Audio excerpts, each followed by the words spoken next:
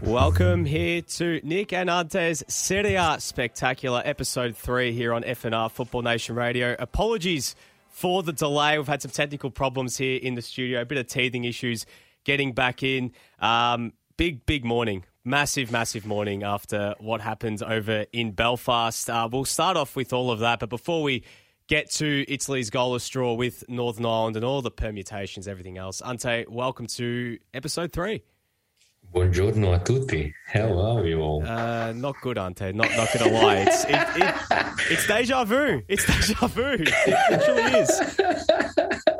I mean, look, I'm basically indestructible after Croatia qualified yesterday morning, but I mean, it was this window has been so weird for Italy. I mean, there is clearly an idea and an identity, but the reality is that it doesn't happen. And let's say without Marco Verratti, like if he's killing a pack, if he's a packet a day smoker and he's going to be injured half the time, then he can be as good as he likes. But if he's got to be on the pitch. I don't know then as a consequence how it all happens without him. And that was kind of evident at the Euro as well. I think back to the Turkey game and how it all panned out in that game and how filtered they were down one side without Verratti, and then the necessity for Barella to receive the ball in certain areas, and that was how the goal came in that first game against Turkey. Like it was a transition, receive the ball as a third man, and then Italy were able to penetrate from there. I mean, it's really tricky. But even this morning against Northern Ireland, that they didn't really pull them in any certain way defensively. They became susceptible on the counter as a consequence, much like the Switzerland game. And without, we always talked about the Immobile Belotti dynamic, but now without neither of them,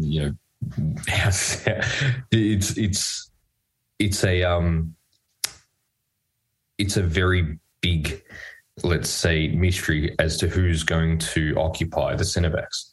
Yeah. I think the one thing that I noticed this morning in particular, speak about Verratti being out, there was no one in that midfield three who was actually able to get things moving and offer any sort of creativity. Because we knew what was going to happen. We knew Northern Ireland were going to throw 11 players back behind the ball. We knew it was going to be tight. We knew they were going to play for a goalless draw. And I think this game really exposed the flaws of that front three that we didn't see in the Euros, in games where they were a bit more chaotic. You could, go P&P with guys like Chiesa on the wing. Insigne, who played sort of as a false nine, him and Berardi sort of switched as the game went on, but they weren't able to get into the game whatsoever. But, it is interesting. I mean, I know there are players out, but I don't think that that's really an excuse because there's enough quality there still. But without Verratti, man, like that midfield just looks lost.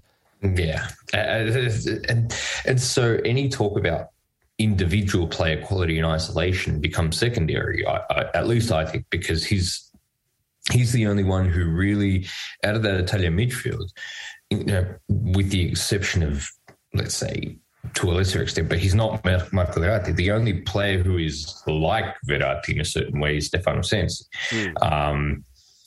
You look at, Locatelli, Jorginho, Barella, they're all kind of, not Barella, but like Locatelli and Jorginho are very deep sitting midfielders, distributing midfielders. They're not ones who are going to really, let's say, dictate tempo. They kind of need reference points, and that's why, next to Verratti, Jorginho looks like a world beater. Excuse me.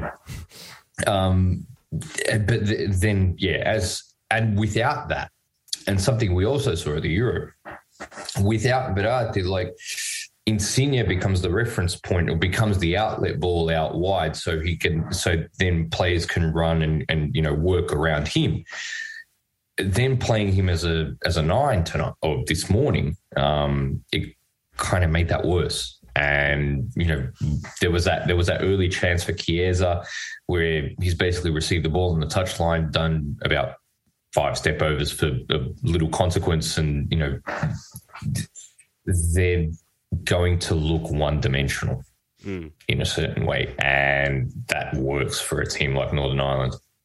And to be honest, they even had the opportunity to snatch the game late. To be honest, they probably should have won. Let's be real. I mean, if it wasn't for Connor Washington absolutely just, crapping the proverbial the last minute and just passing the ball to Bonucci on the goal line, it should have been 1-0. I mean, you look at the whole team. Donnarumma looked shaky.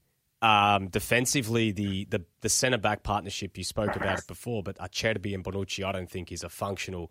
We've spoken so many times, and we'll talk about it later, is Acerbi in a back four. There's always been that issue, without Bastoni, without Chiellini, to even a bigger extent without Romagnoli, who I think is still a glaring omission from this squad, even though he's not playing as the sort of part of the main partnership for Milan week in and week out.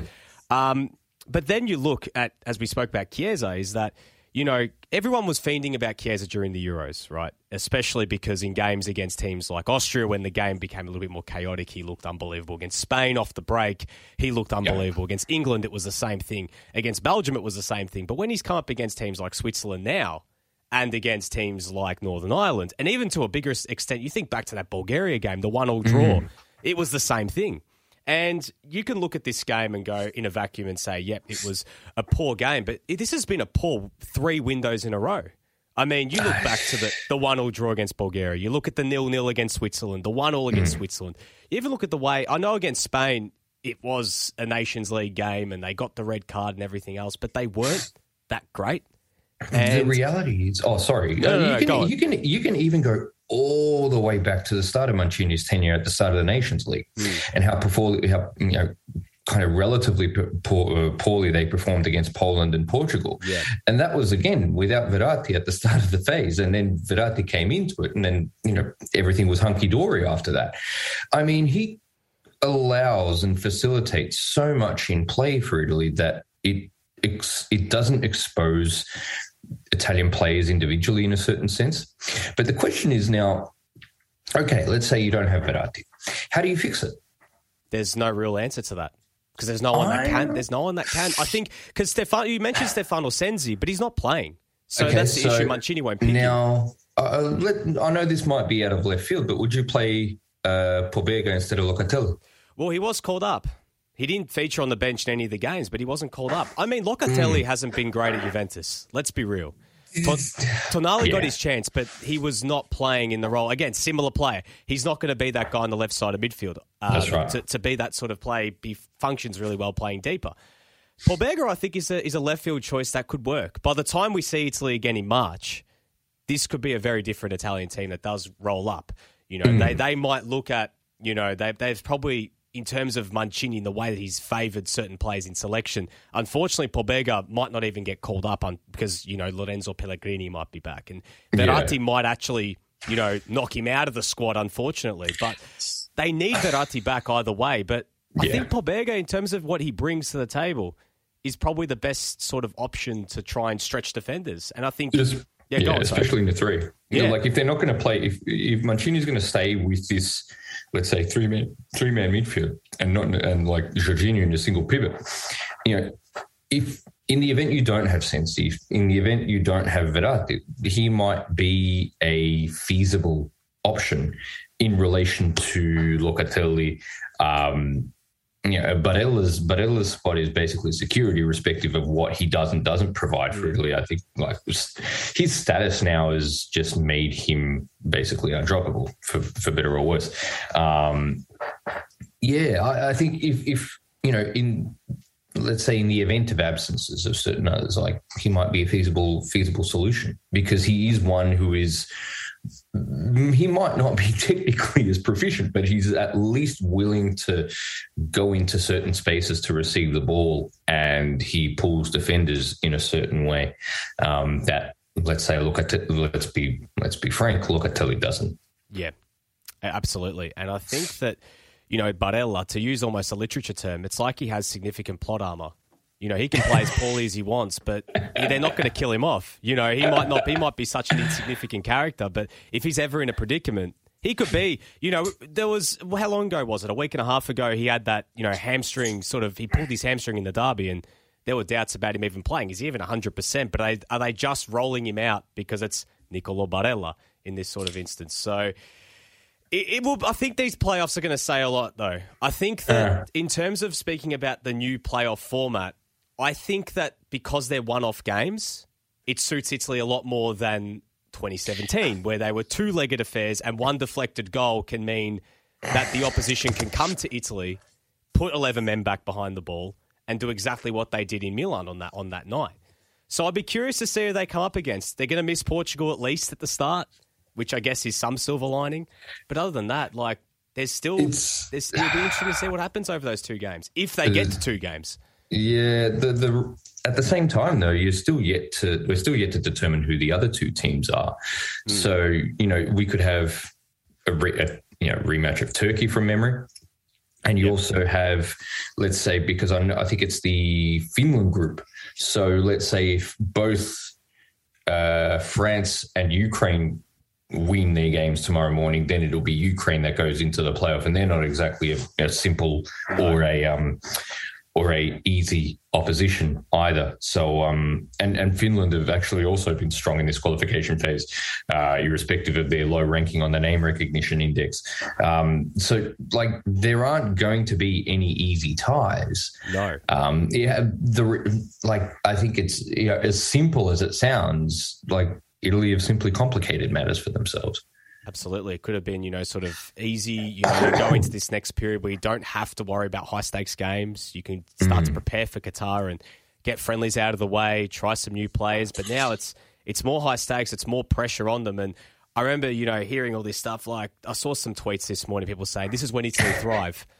To be honest, it's not like that. I was listening to Alessandro Del Piero on Saturday after the Switzerland game.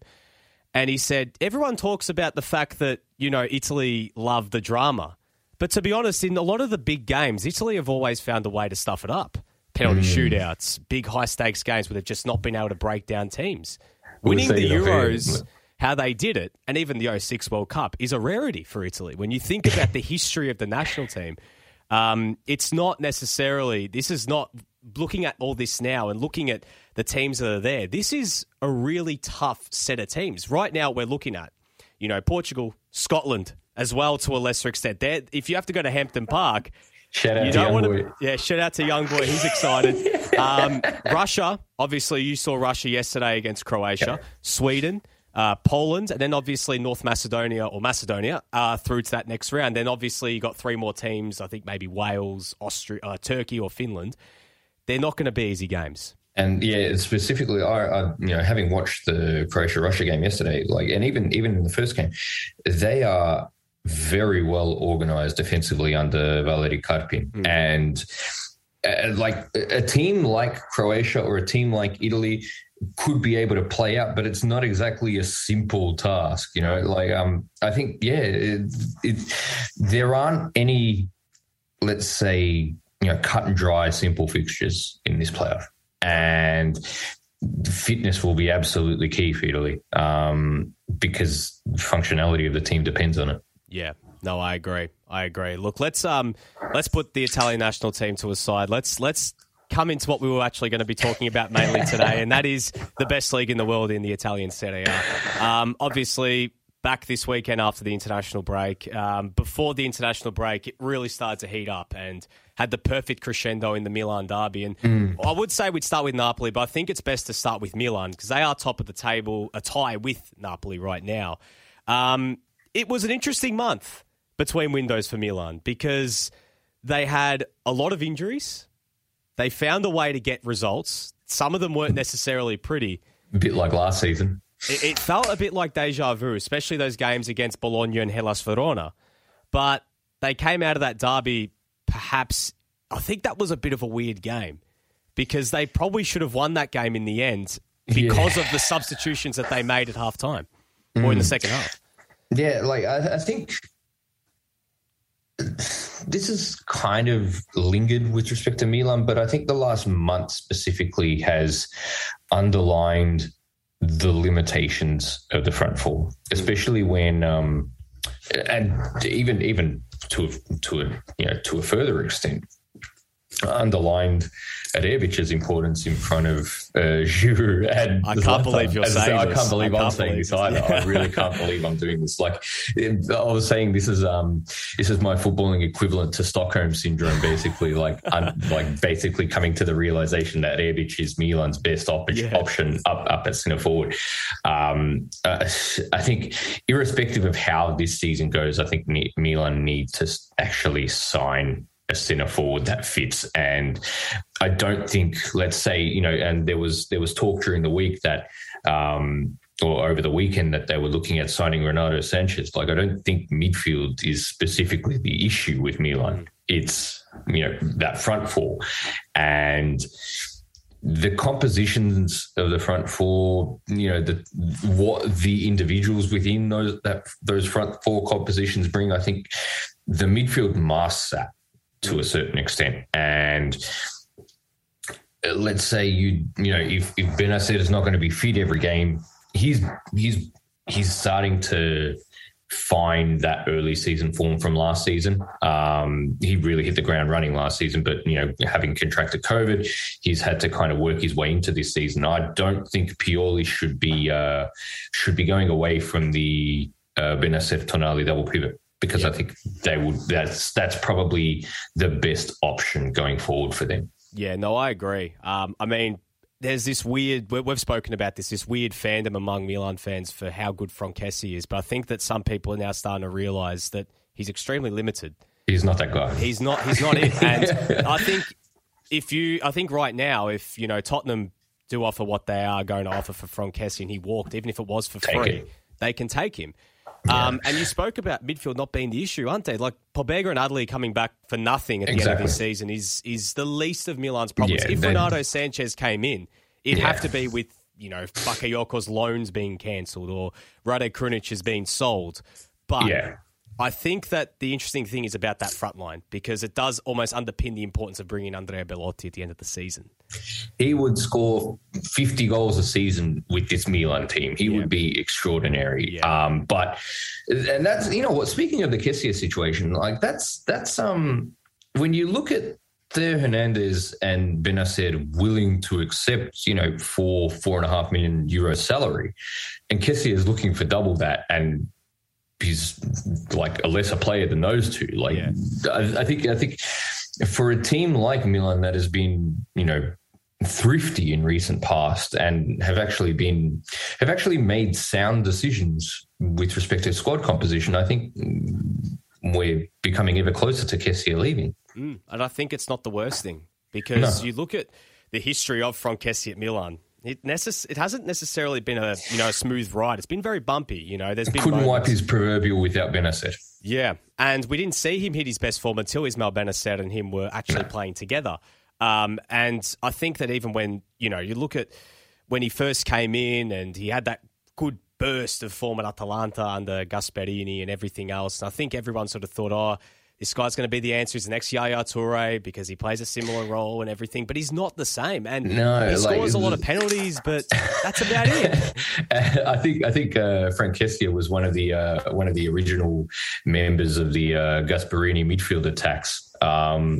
And like you look, he's been able to effectively do the same thing with Freuler and De Roon. If Freuler and De Roon went into different systems, they would be just as, mediocre and dependent on a reference point.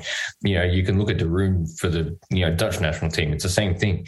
I don't think Kessie is indispensable, nor should he be worth the salary he and his agent are asking for. Well, I mean, Tottenham will field that sort of... And they'll overpay. Yeah, and to be honest, you know what? I feel this is an interesting point, because I think if he goes and plays in the Premier League, I think he'd be great in the Premier League. In a system, in a contest system. That's in a contest system. Yeah. Just playing as destroyer.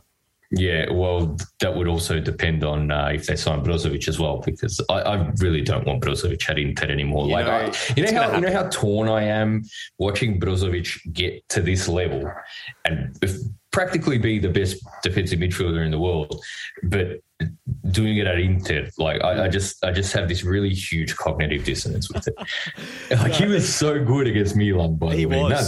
He was exceptional. It was painful watching Rade Krunic have to be the man that's sort of going up against Marcelo Brozovic. When I saw the starting lineup and I saw Diaz out wide and Krunic is a 10, there was this collective sort of sigh like, here we go again, And I know that Krunic is a Stefano Pioli boy because he works hard and he gives 110%, but for what he offers going forward, it's just not there.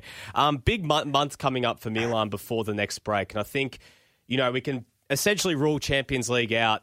There's some big games coming up against teams like Fiorentina, Sassuolo, and the big one on the 20th against Napoli next month. Where do you see Milan heading into Christmas? Do you see them sticking with Napoli? And you see that game against Napoli still being in a similar boat where both teams are still locked on similar points and it being as important the title race as is now? I think the stakes are are as high as they could be even going into the end of the season, because with AFCON coming up, both Milan and Napoli have their most important players are going to be out for a month. Yeah. And so they need to pick up as many points as they can going into January. And that game just before Christmas, I cannot wait for it. I think it's going to be awesome. I do see it being, let's say, but then again, it depends on how Inter Napoli goes this weekend as well. Yeah. And that's kind of been the thing. If Milan were able to win against Inter, that would have opened up breathing room between Napoli, Milan, and then Inter in third. Inter are now kind of hanging in there, and you can't kind of rule them out. No, you can't. You can't at all. If they win this weekend, it's going to make things really interesting. Yeah. And let's talk about Napoli whilst we're here. I mean, they came out of the international break, they hit some good form, but it wasn't necessarily the best month. Like when you look at their results as a whole, the 0-0 against Roma on the road just after they got banged around by Bodo Glimt. The scrappy 1-0 win against Salernitana. They were perhaps unlucky not to beat Hellas Verona before the break, but Hellas Verona have proved in this Igor Tudor, as we'll talk about later, this 10-game run, they've proven not to be an easy beat. But Napoli, the wheels were they were hanging on. And now everyone's saying, well, this is now where they're going to be tested because they've got Inter, they've got Spartak Moscow, Lazio, Sassuolo, Atalanta, Leicester, Milan in this run. There's a lot of tough games. Huge month for Napoli. And that was kind of the lingering, let's say, narrative in relation to the start of their season. That the opposition they came against wasn't as strong as it could be.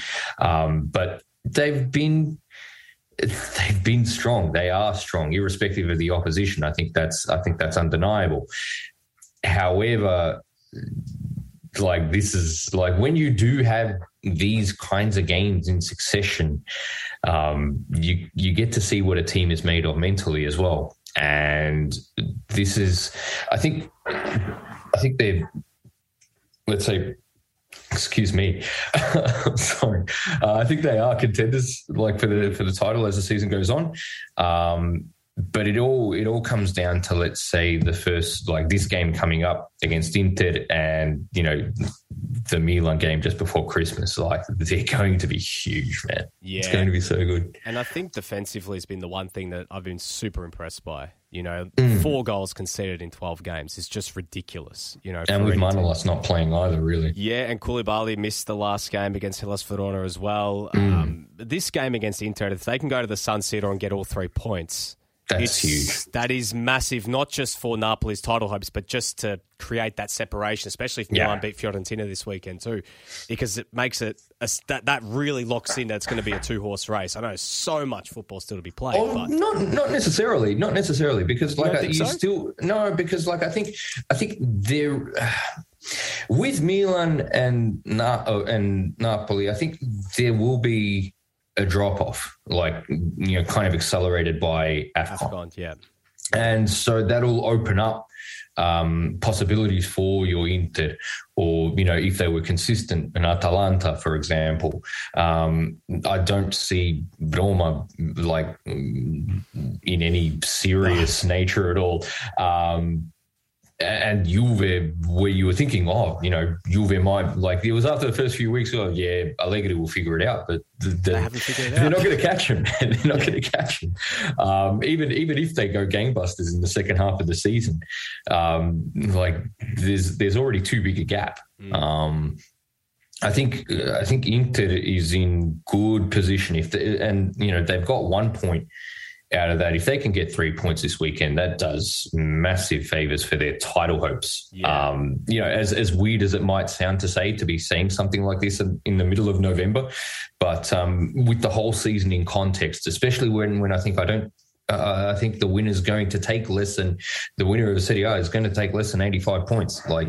These kinds of games are absolutely critical. And so if Inter can win, that's huge.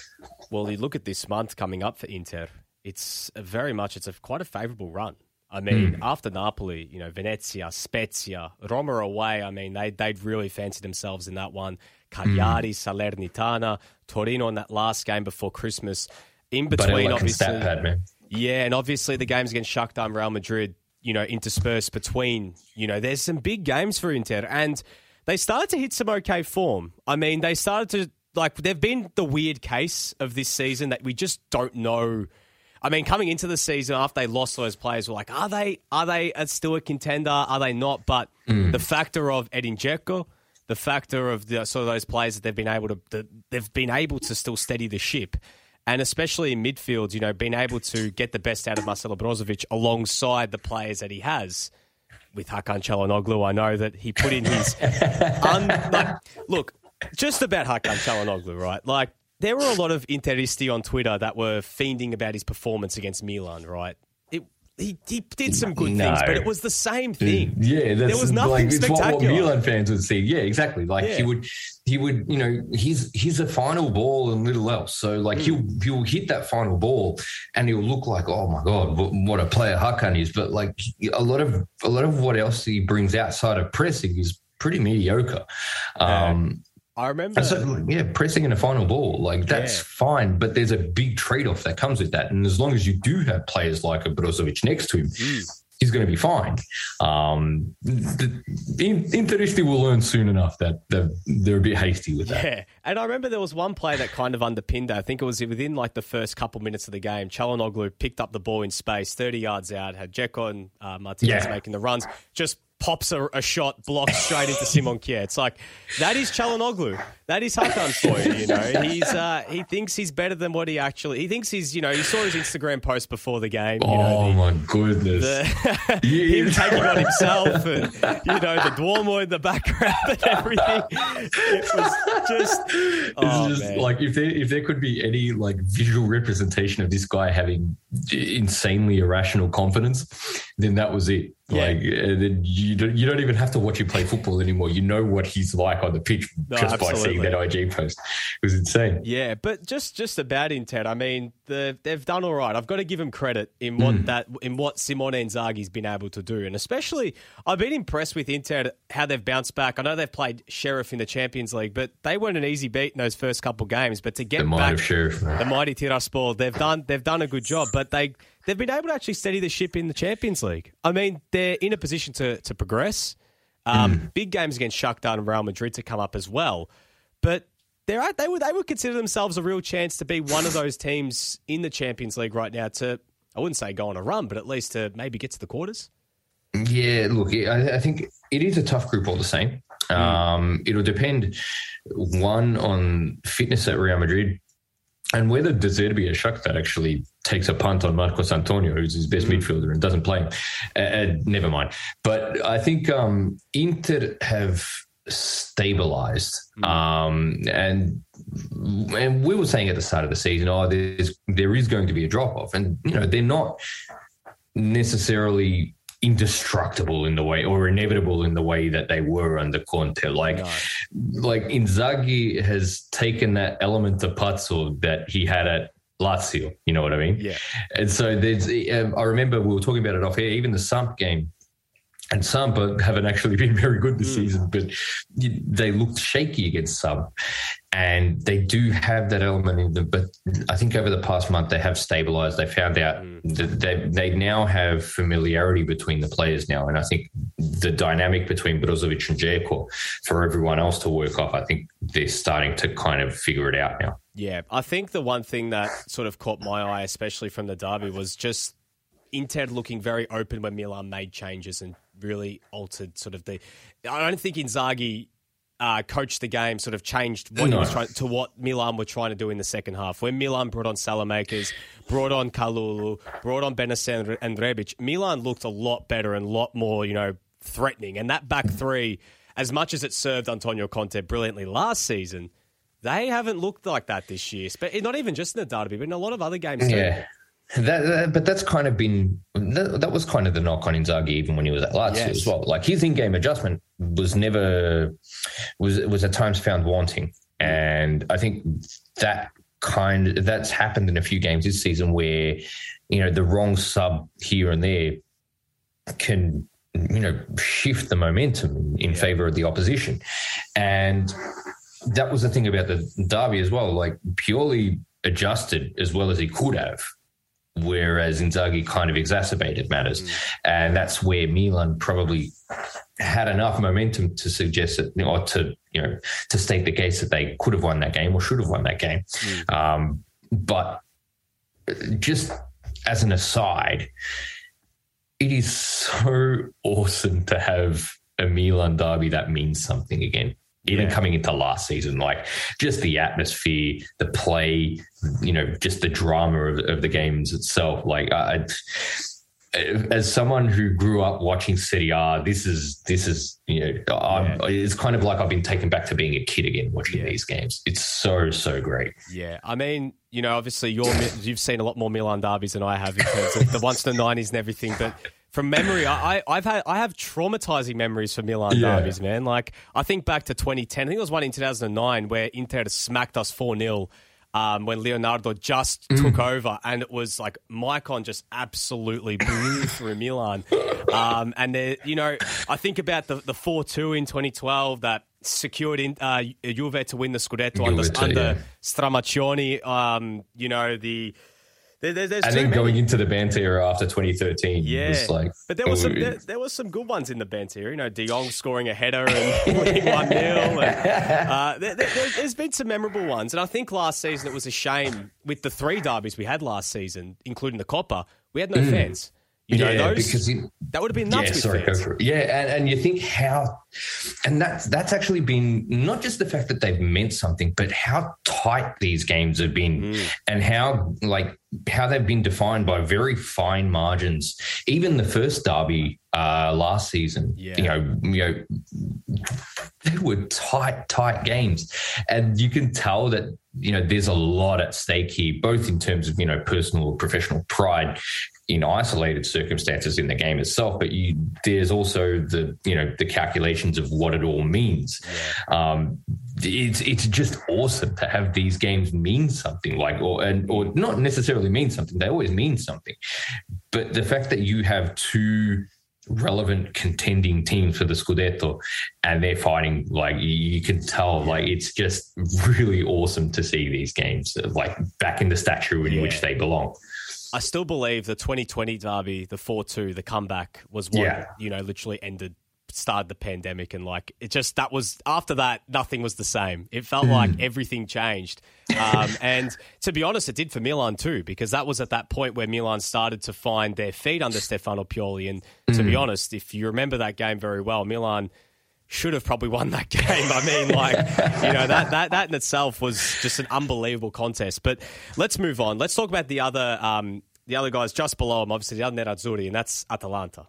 They've had a very odd period of time. Defensively, all over the shop.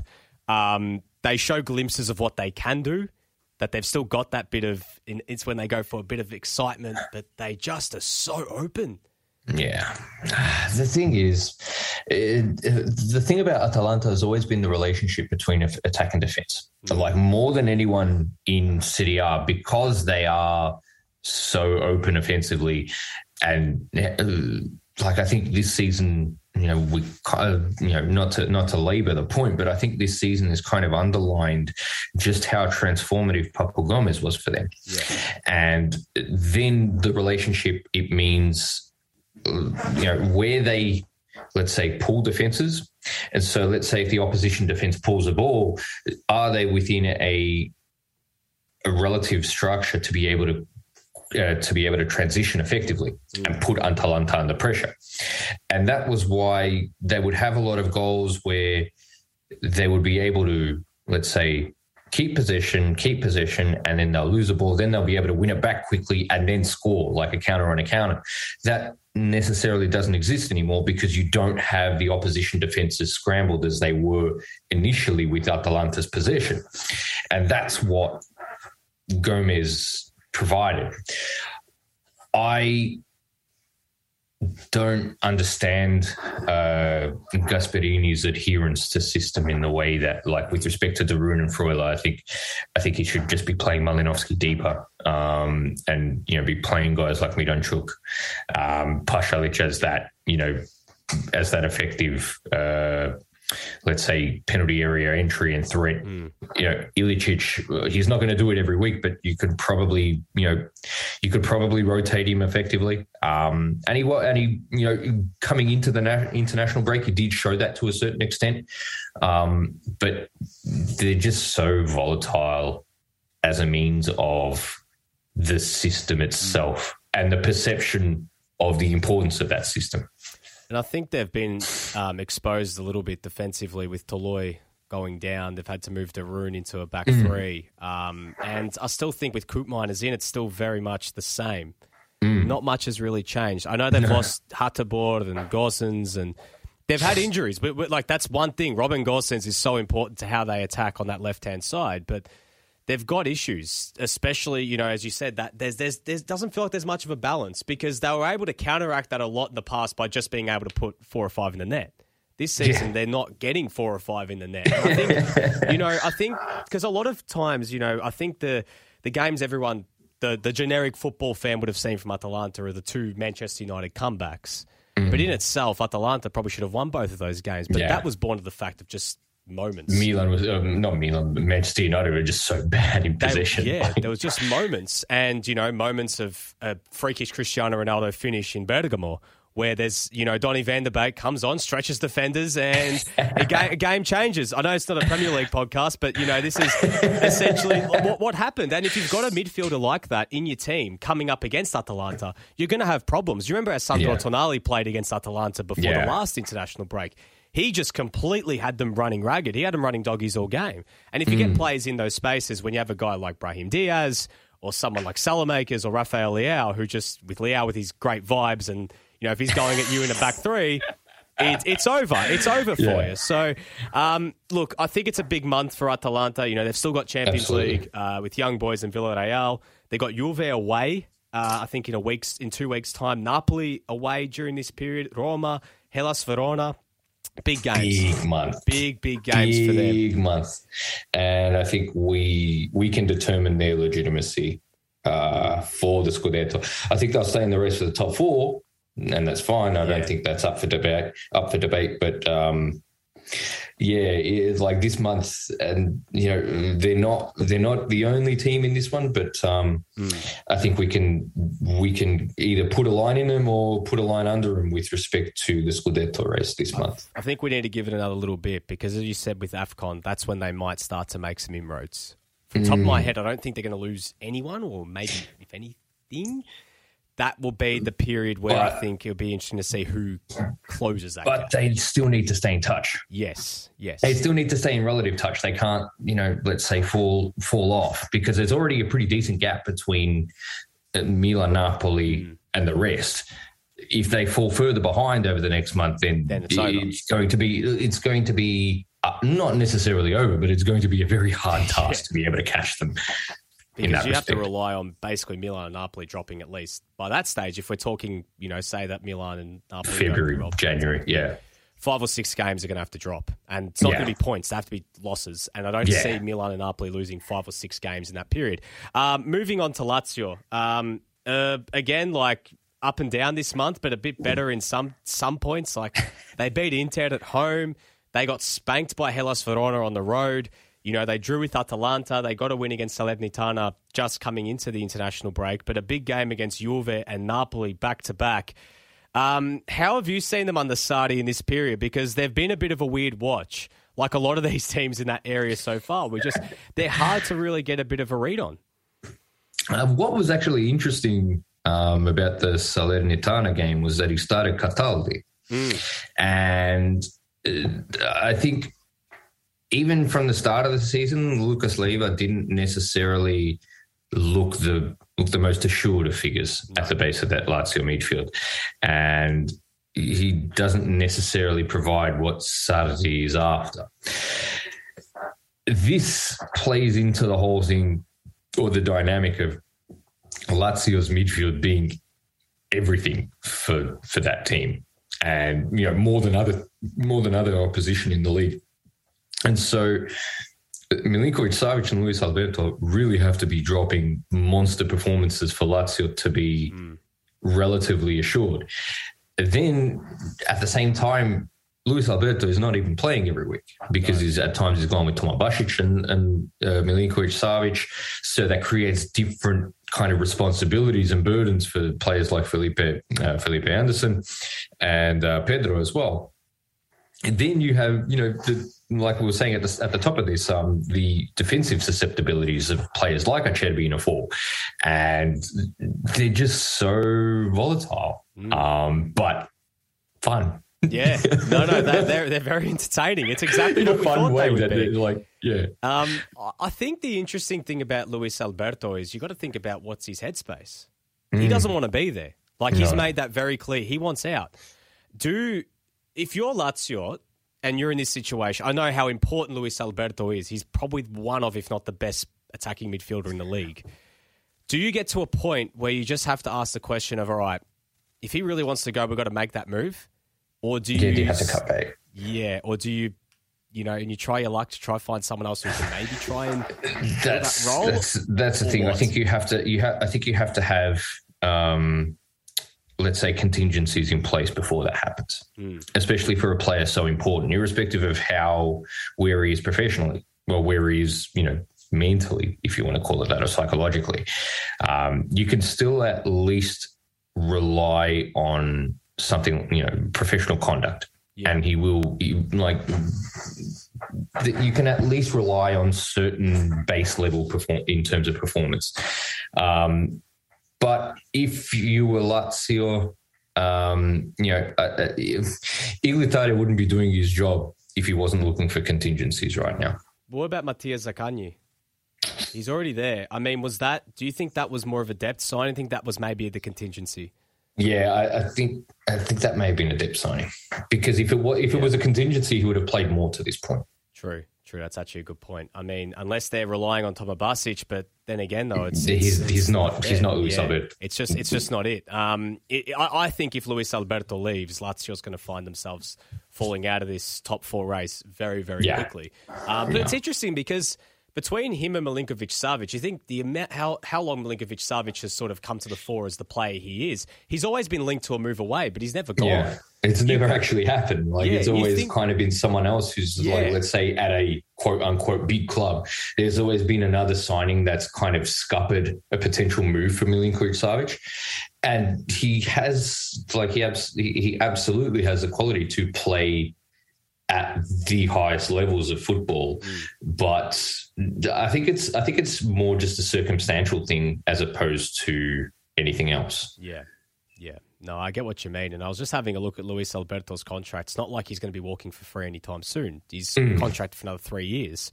Lazio have got him tied down. And if you're gonna want him, you're going to have to pay big for him. And I do wonder I don't think that they would sell him to an Italian team, because unless it was for, say, some ridiculous like Urbano Cairo kind of Andrea Bellotti price tag. But you run the risk of, the fact that there might be another team that's short-handed from a different league. Obviously, if a team from Spain comes along, which he might think about making a move back to La Liga, which I think he'd be great in La Liga. I think going back there would be a good move for him. I just don't want to see him back in the Premier League. Yeah, like I think there are. If his agent was speaking, if his agent was doing his job, I think his agent would be cognizant of the fact that there are only certain destinations that Luis Alberto can go to. Yeah. At the same time, how much will money play a part? Yeah. At the same time, I don't see a Milik situation at Napoli, for example. I don't think that's happening with Luis Alberto. Though. No, I agree. Like, let's say if a transfer doesn't come up in January. Yeah. I could see that he'll probably at least see the season out if it doesn't happen. And I think as you did say, professional conduct, he'd go through this year and hopefully we can see a lot more of him because we haven't seen a lot of him this season. We want to see more because he's that good. Let's move on to their Roman rivals, and that's obviously Roma. They've had the month from hell, really, and I think that we've started to see what they truly are. It's the facade has dropped and the pressure is building, and that loss against Venezia before the international break summed up Roma to an absolute, that game was literally just everything that Roma is. You give them the ball, they're going to shoot all day, but going back the other way defensively, they are a sieve, and they were just completely torn to bits by Venezia off the break and lost 3-2. Yeah, and it wasn't even the Venezia game. You think about, let's say, they had half an hour against a 10-man Milan after Theo Hernandez was sent off, and they looked absolutely toothless. There was one moment I remember in that Milan game specifically where I think it was El Shaarawy gets the ball out wide, and Jordan Vertout spams like this third-man run behind the defensive line. He's never in any position to receive the ball. Benaced kind of tracks the run initially, then he's like, oh, yeah, you're not going to get the ball. And so Ben ends up just going to El Shaarawy. El Shaarawy circulates possession, and, they cross-spam for nothing. The Roma just aren't good with the ball. So as a consequence, they're going to get hit on the counter, especially for a team that doesn't press in the way that, that notoriously don't under Mourinho.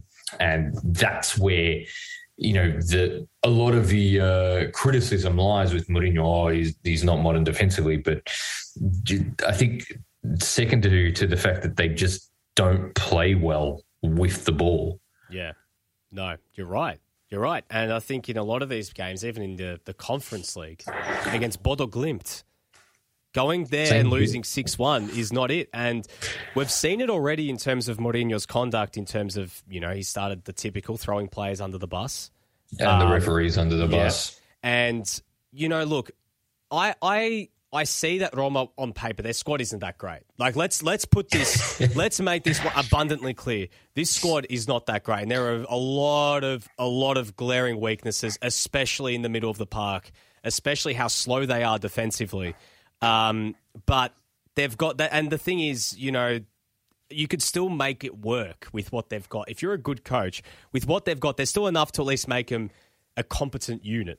I'm not necessarily sure. You don't think so? I think that's the case. I think you can at least put something out.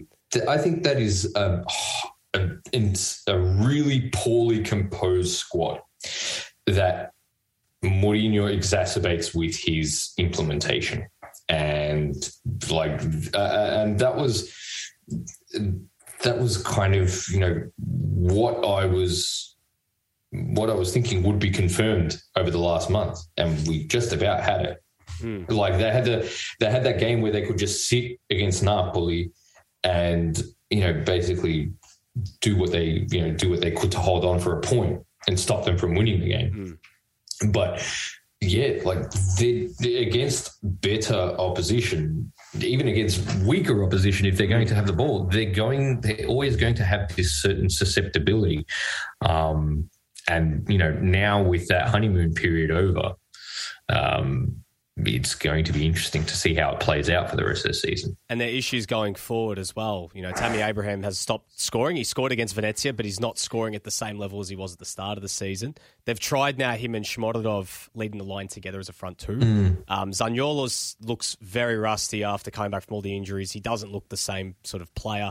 I know everyone's been fiending about Lorenzo Pellegrini, but he has the easiest job in this team.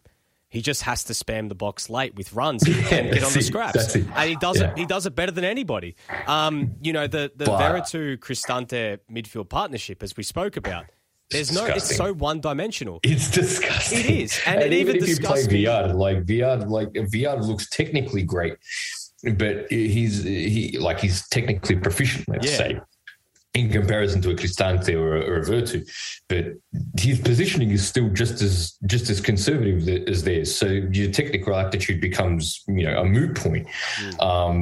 They, like you said, they are a highly one-dimensional midfield, and as a consequence, it doesn't matter who you put, in, let's say, in the attacking third of the pitch, because the positions in which you're going to get them the ball are going to be very compartmentalized. And also, you have to wonder, I mean, when I see someone like Cristante, I think back to when I saw him probably play at his best was in the middle of a back three, sort of being a distributing ball-playing centre-back. I don't see, if you're going to play a slow defence, I know they haven't really got options in the middle of the park, but, I mean, if they were to sign someone else in there, which I think they desperately need to, because Amadou Diawara is not going to fix that, but you could probably put him in there if you're going to go with a back three, if you want to change things up.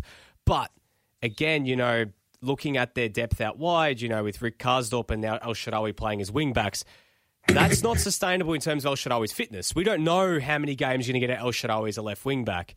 Especially in the absence of Spinazzola. Yes, absolutely. I think Spinazzola changes the dynamics there, But we don't know. Depends on his recovery. I saw someone tweeting today saying, hopefully Spinazzola's back playing for Italy in March. I don't think he'll be back playing at all. That's probably not happening, man. It's probably not happening. And to be honest, he then has to go through his rehab, build up form, and then he's behind the eight ball this season. So to expect him to have any kind of impact in this season at all is impractical. Yeah, absolutely. Let's move on. Let's talk quickly about Fiorentina, and we'll get to Juventus as well. Fiorentina, we haven't even spoken about Juve. We still haven't because they're eighth, man. They've been so mid. They've been so crap. They have. Look, let's actually go with Juve. I mean, we may as well. We've opened the can of worms. The highlight is still, Allegri rocks up every week. He says "Buona giornata." He says that he thinks things are going to change, but nothing has. I mean, this has been such a strange period where there was a period after that poor start where they started to get some wins and we thought, oh no, here we go again. But then afterwards they just regress. But I think part of those results and part of those wins, I think we kind of always accepted that the performance was bad. Yeah. Or that the performance was subpar. So the underlying factors that dictate results, if you're looking at it sustainably, they're not there. And so, we were talking about Roma having an imbalanced squad and a bad midfield. That's just as prevalent with Juve. And, what was the strangest thing? This week I saw it. It was Dybala's 28th birthday a few days ago. 28. He's 28. You think, he was always where did the time go? Dybala? To be honest, you think about it, after Ronaldo signed, it feels like went into a black hole. Ruined his career, man. Yeah. It ruined his career. You think about the not ruined his career, but kind of stunted. Yeah, stunted or at least the ceiling that he had. Potentially going into 2018, where he was exceptional. Him and Higuain had, one of the coolest strike partnerships or attacking partnerships I've ever seen in Serie A. And then Ronaldo comes in and it just, one rotten apple ruins the whole barrel, for example. And Juve, this is the culmination of all that. Yeah. Not even not winning Serie A last season, like this. Like they've just left with this mess, absolute mess, because the Hurricanes come through and torn everything to shreds. Like it's. I will admit, though, it is highly satisfying to watch. It is brilliant. I mean, square pegs in round holes is what I'm seeing right now. A lot of square pegs in round holes. The system for what they've got is not compatible. Playing Adrien Rabiot as a left wing still and going with McKennie and Locatelli as a midfield partnership is like he's not Matuidi, for example. No, because he did try. Like it worked for Allegri with Matuidi in that role because it was a second ball machine, and was a good complement to who he already had in midfield with Pjanic. But like if you have who you currently have in midfield for Juve, like it's not going to work. No. However much, let's say a Dybala or Morata, to a lesser extent, might be able to counteract that in terms of phase of possession and responsibilities, in terms of opening the game up for everyone. But yeah, like I personally don't. I'm personally confused with the lack of game time given to Kulusevski. In this system, I mean, Juve fans use him as sort of the whipping boy. Every time he plays, everyone's always like, "Oh God, this guy's not it." But you think the way Juve want to play, he actually wouldn't be the worst player to have either on a wing, up top. Because he practically plays that way for the national team anyway. Yeah, he does. And it literally wouldn't be the worst option. Like, I think about, their persistence with Bernardeschi, who has played a lot of football in different roles under Allegri. Is he the answer? Definitely not. He's not the guy who's going to fix things for them. Chiesa has moments, but as we saw again this morning, if you give him the ball and you put players back behind the ball, he'll do a few step overs. He's the Italian. He's the Italian Rebic. Like we're getting to that point. He's the Italian Rebic. Like he's just this guy who can run a lot, is really uncoordinated, but has a rational confidence, and he's going to try. Yeah. Sorry, he's going to try things.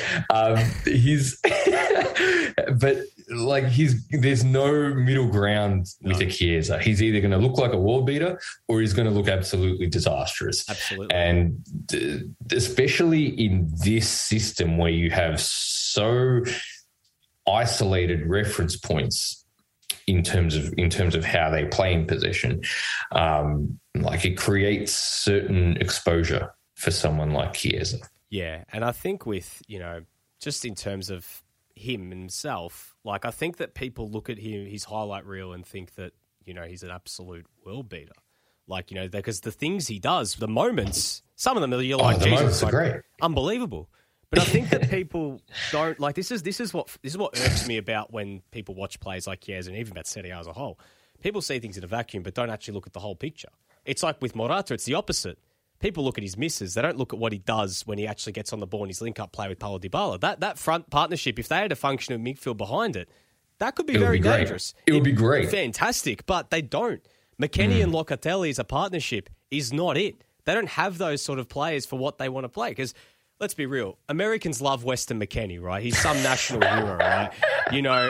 There's this weird sort of, like, I used to think he was all right, and then I was watching a bit more, and I'm like, oh, he's just the same. They've all got the same midfielders. They offer nothing.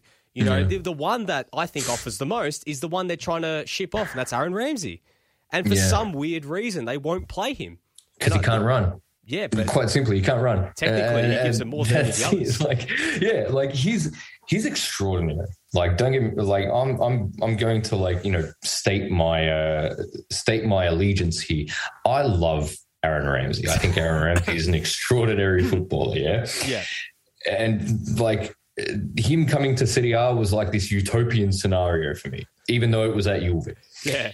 However, like he can't run. He can't run. And so, especially in football today, your athletic or aerobic capacity is more important than your technical or tactical capacity. And as crap as that is, like Aaron Ramsey is going to suffer as a consequence of that. And then there are people saying that he could end up in the Premier League playing for Newcastle, where it's going to be the most pace and power league possible. Aaron Ramsey with half a fork in him is going to play in the Premier League. Like, he'll get eaten alive. In a 4-4-2 under Eddie Howe. Yeah. Go figure. Anyways, let's talk just quickly. We're running out of time here. Fiorentina we'll touch on very quickly, and we'll also get to Hellas Verona and Torino, also Genoa as well, because they've had a unbelievable sort of few weeks in who they've appointed as their manager. Fiorentina play Milan this weekend. Again, with Fiorentina stuttering, 1 week a win, 1 week loss. You don't know what you're going to get from the other side with them. I think they were perhaps unlucky not to beat Juve before the international break. Yes. They probably should have won that game. Is it still all the same with Fiorentina? Just inconsistent, not much, a little bit, one-dimensional. They show moments, but not sustained. Nothing sustained. Yeah, I think there's in a similar way to Milan. I think there's a lot of incompatibilities with their front three, and that can be either masked or exposed by the midfield, depending on composition. And I know, it was particularly in the Juve game where they had I think it was, but they started with Jack Torreira and Castrovilli in midfield, and then they had Saponara, I think. Saponara on the left. Yeah. So I think it's a tricky one, because Callejon, even on his best day, was required a reference point. Dusan Vlahovic, you know what? I don't see it. You don't see it? I don't see Curious. it. I don't see it. He's just all right. It's hard to explain, but he's like this quintessential Balkan number 9. Like, he's all elbows. He'll run a lot. He'll give you a lot of physical duels, but and he's got a this unbelievable ping on him. But how much of a trade-off is that to what he doesn't provide in possession? So what you're saying the generation of chances. So what you're saying is another Alexander Mitrovic. No, mate, he's not necessarily a Mitrovic, but there's similar. Yeah, there's a relative similarity there. I don't know. There's a lot of hype on Vlahovic, but I just don't see it. Especially, let's say, if he's to make the leap to a big club, for example. This might be his level. I wouldn't be surprised if he actually ends up, all those rumours about him going to Tottenham actually happen. I can see it. I can't see him playing in Serie A next season because, to be honest, I know that he's kind of out of contract and Fiorentina's already set the precedent, but Tottenham are going to overspend, right? If Conte wants him, Conte's going to get him. Okay. Yeah. And Donio Conte will love him if he's going to be that sort of physical presence. And to be honest, you know what's funny? Conte will probably make him into a 15-goal season striker, like he did with some other sort of average sort of strike. Similar. Look at Diego Costa, similar elbows kind of player. No. You can't. Diego Costa. Yes, he was an elbows player, but he could do a lot in isolation. Man. Okay. Having maybe Graziano Pelle in a small sample size. Maybe. Graziano Pelle, for example, a small sample size, but a very compatible striker to Donio Conte. But it's not. Now, this is me not saying Dusan Vlahovic is bad in any way, but I think his player or his profile and his preferences as a player and what he is as a footballer, I think it has a ceiling. And I'm not sure if his ceiling is any higher than what it is at the moment. He might be just mid-table Serie A excellence. Potentially. There's nothing wrong with that. There's nothing, because mid-table Serie A excellence is great. We love that mid-table. It's the most prestigious of all. Yeah, he'll join Andrea Bellotti in that little that small sample size category. Just before we move on from Fiorentina, just a thought: would Fiorentina be like the team that has arguably, for outside of the big teams, the biggest like ranks so high up the NRI standings just for the amount of names. Huge NRI for Fiorentina. Like Pereira played in the Premier League. Bonaventura. Yeah, like... You know, they had Sofian Ribery at one Amrabat. stage. They had Callejon when like Napoli were on the starting. You had the casuals who watched Napoli. Oh, Callejon's mad. So, like Fiorentina are one of the let's be honest. NRI in Serie A is very low. Yeah. On the whole, like you don't have people like you don't have the punters who are going to go to the precinct or like and watch the Premier League. They're not going to know who Dusan Vlahovic is, for example. No. They'll know who they'll know like a Frank Ribery when he was at Fiorentina before he left. It's like, oh, Ribery, he's mad. I remember watching him at Bayern. That. Like Fiorentina in relative terms in Serie A high on the NRI. And you know what? It also exacerbates that. Just looking at so many of these Fiorentina players is you've got the FIFA crowd. Yeah. And they see Callejon like, oh man, he's so fast. He's mad. He has 99 so pace. Yeah. Oh, I had him in Ultimate Team. Like, he's so quick. You know, like even Matija Nastasic or, Marco Benassi. When he was at City. Odriozola. Like, there's it's even like high NRI. Cagliari's the same, NRI. Man. Like high NRI. Like, the thing about NRI, it doesn't mean you're good. Look at Belgium. The Belgian national team have had the highest NRI of anyone in the history of man. They've never been a serious team. Hey, but the FIFA rankings are basically off NRI if you ask them, because they're always the number one team for some reason. I don't know if are you a tennis fan? I'm a massive tennis fan. It's like, remember when Caroline Wozniacki used to be world number one but never won anything for so long? Like she was the most unserious tennis player like ever. Yeah, and she'd always be world number one but would never win anything. It's like just that. Not clutch, man. Yeah. No, legit. Moving on, let's run through these teams quickly. Hellas Verona. Igor Tudor's got him playing some good football, but you've got a bit of a theory. I think some people think about the 10-game burst. Yeah, the 10-game... It's okay. You have this magic number to see whether XG will provide an accurate forecast, and the best way to do that with respect to sample size is to use 10 games. 10 games, like it's still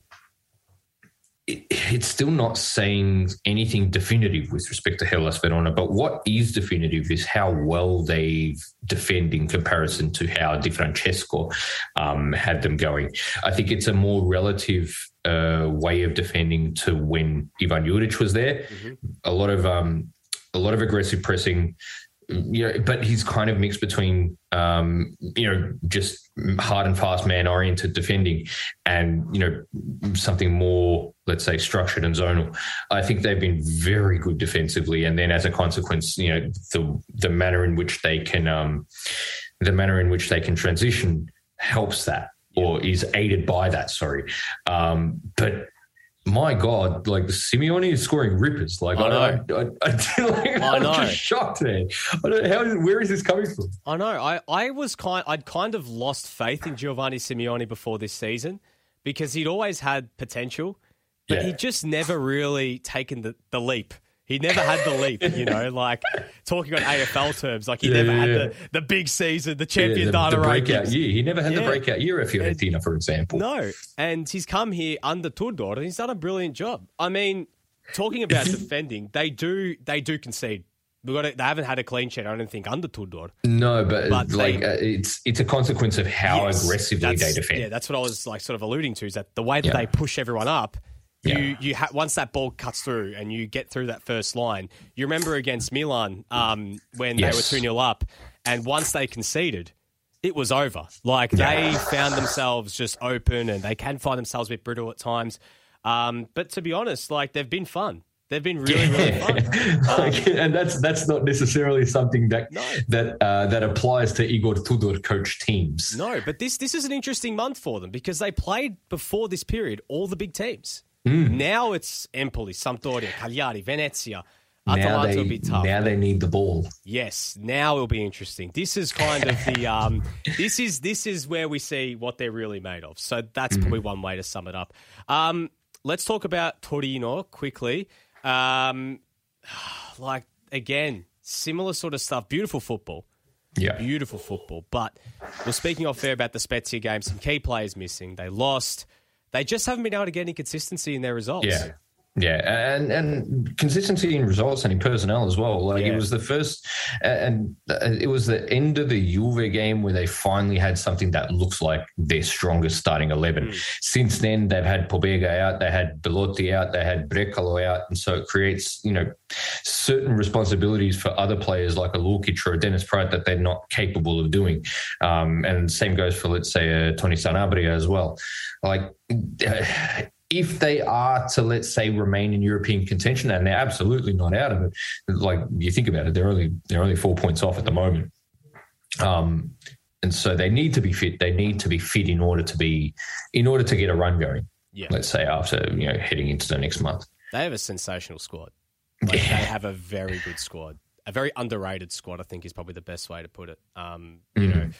Porbega's had an amazing season there. I know we've been speaking a lot about Pobega today, but if you haven't watched Pobega, for those listening, go watch him. Just if you see Torino on TV, see Tommaso Pobega playing, just watch him. He's an unbelievable player that you will see why Milan fans aren't too worried about losing Kessie if he's going to be coming back next season. He's a powerhouse. He's a powerhouse, but he also takes risks. Yeah. And you don't necessarily have to be this technical marvel to make certain decisions off the ball and make certain decisions on the ball. He's very much a midfielder who lives by the who dares wins philosophy. I really enjoy watching Pobega play, and Pobega and Brecalo finally playing in a position that actually suits him. Pardon my international frustrations with Dalic's use of Brecalo, but Brecalo is everything that I thought he would be coming into Serie A. He's perfect for Serie A, and it's just a shame that he went down coming into the international break. He actually played the second game against Russia yesterday. I was frankly surprised by that, but if they can get their strongest starting 11 out there, they can do damage in Serie A. Yeah, I agree. Just one last one before we go on, Let's talk about Andrei Shevchenko. He's back in Serie A, this time as a manager after leaving the Ukraine. Ballardini sacked before the international break. This is an unbelievable appointment. For a team, honestly, where I expected Shevchenko to end up in Serie A, I expect him to be at a bigger club. Yeah. But to go to Genoa, this is a coup and a half. You know what? I think that's actually cool on Shevchenko's part. It's a gamble on Shevchenko's part because he did, he, let's say, built NRI and a reputation as Ukraine's coach. And he did a very good job there, at least in my opinion. I think he has the players who are compatible to be able to play in the way he wants. I'm not sure, let's say, however, the only isolated example, I think, is a Pablo Galdames, who is very good offensively, but not necessarily a player who can cover a lot of aspects for Shevchenko. And that was always what he wanted with midfield. And I think that's why he kind of moved away with Malinovsky, in midfield as a for the Ukraine team. And that's why he kind of went towards Shaparenko. I'm really intrigued to see how he sets that midfield up, going forward. And I think it'll really determine whether Genoa stay up. Yeah. I mean, they're probably going to play a 4-3-3. You think? Bardelli as a 6, they'll throw players in around them, but safe pair of hands. Even at this level, Bardelli as a 6 in Serie A. Let's say in the Bundesliga or EPL, he'd get eaten alive, but in Serie A, he's smart enough to make it work. But the players around him will be the interesting one. Well, they've got Roma this weekend, and if you're going to send a statement, new coach dance against Roma. You win at the Massardi against Roma. I tell you what, I genuinely wouldn't be surprised on Monday morning if they come away with a win, but it's a good win. I think it's if any, I'm not sure if we should be giving better recommendations, but I think that's the Roma plus, not Roma, I think that's the Genoa plus 0.5. Yeah. No, honestly though, I think if you're watching any Serie A game this weekend, there's some big ones, But this is one, obviously, just to keep on the back burner. If you're up and it's a 6:45 time slot on a Monday, keep that one in the back of your mind. Ante, before we go, what are some of the sort of things you're looking forward to in the next month? Obviously, there's a lot happening at either end of the table, but what's sort of the storyline you're looking forward to?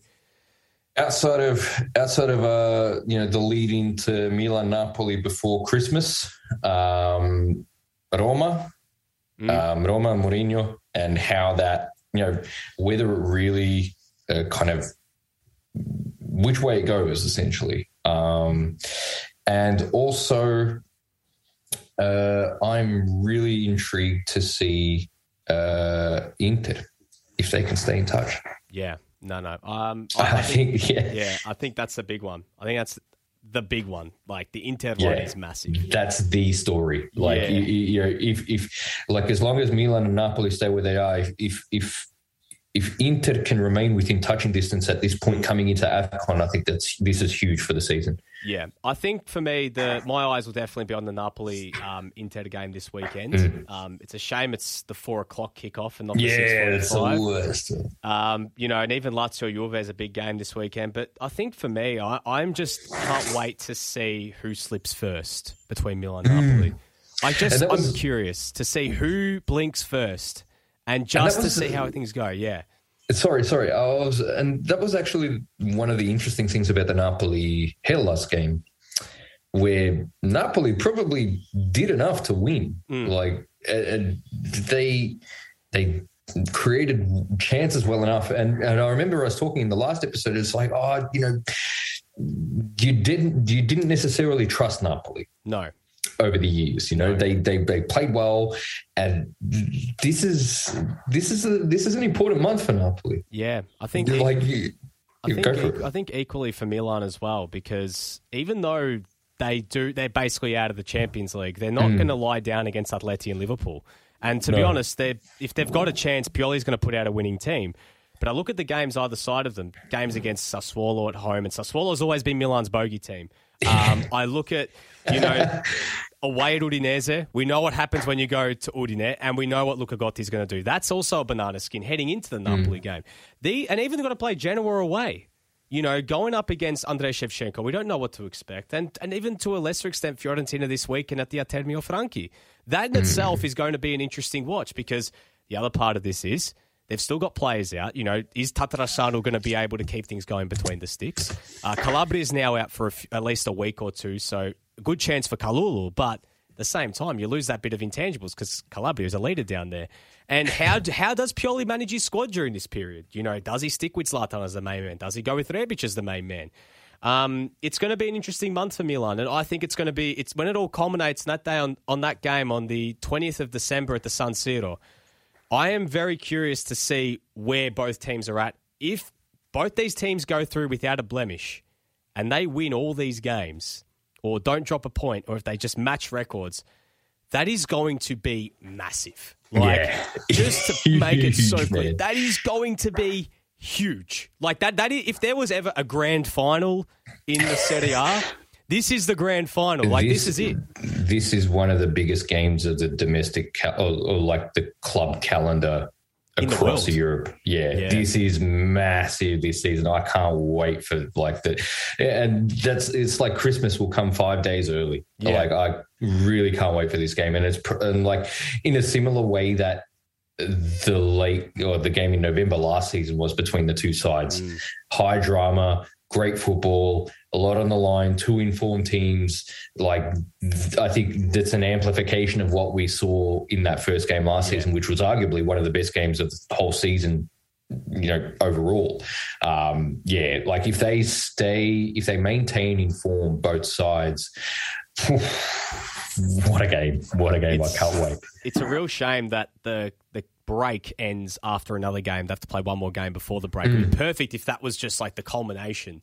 It's like you remember how always in Game of Thrones they used to have always the biggest episode as the second last episode of the season. Last episode. And it was like you have the finale, but it's like this doesn't feel right. Like it could have just ended there. Yeah. It's like they jumped the shark. So it'd be good if they just went, you know what? Stuff Milan Empoli. Let's throw that.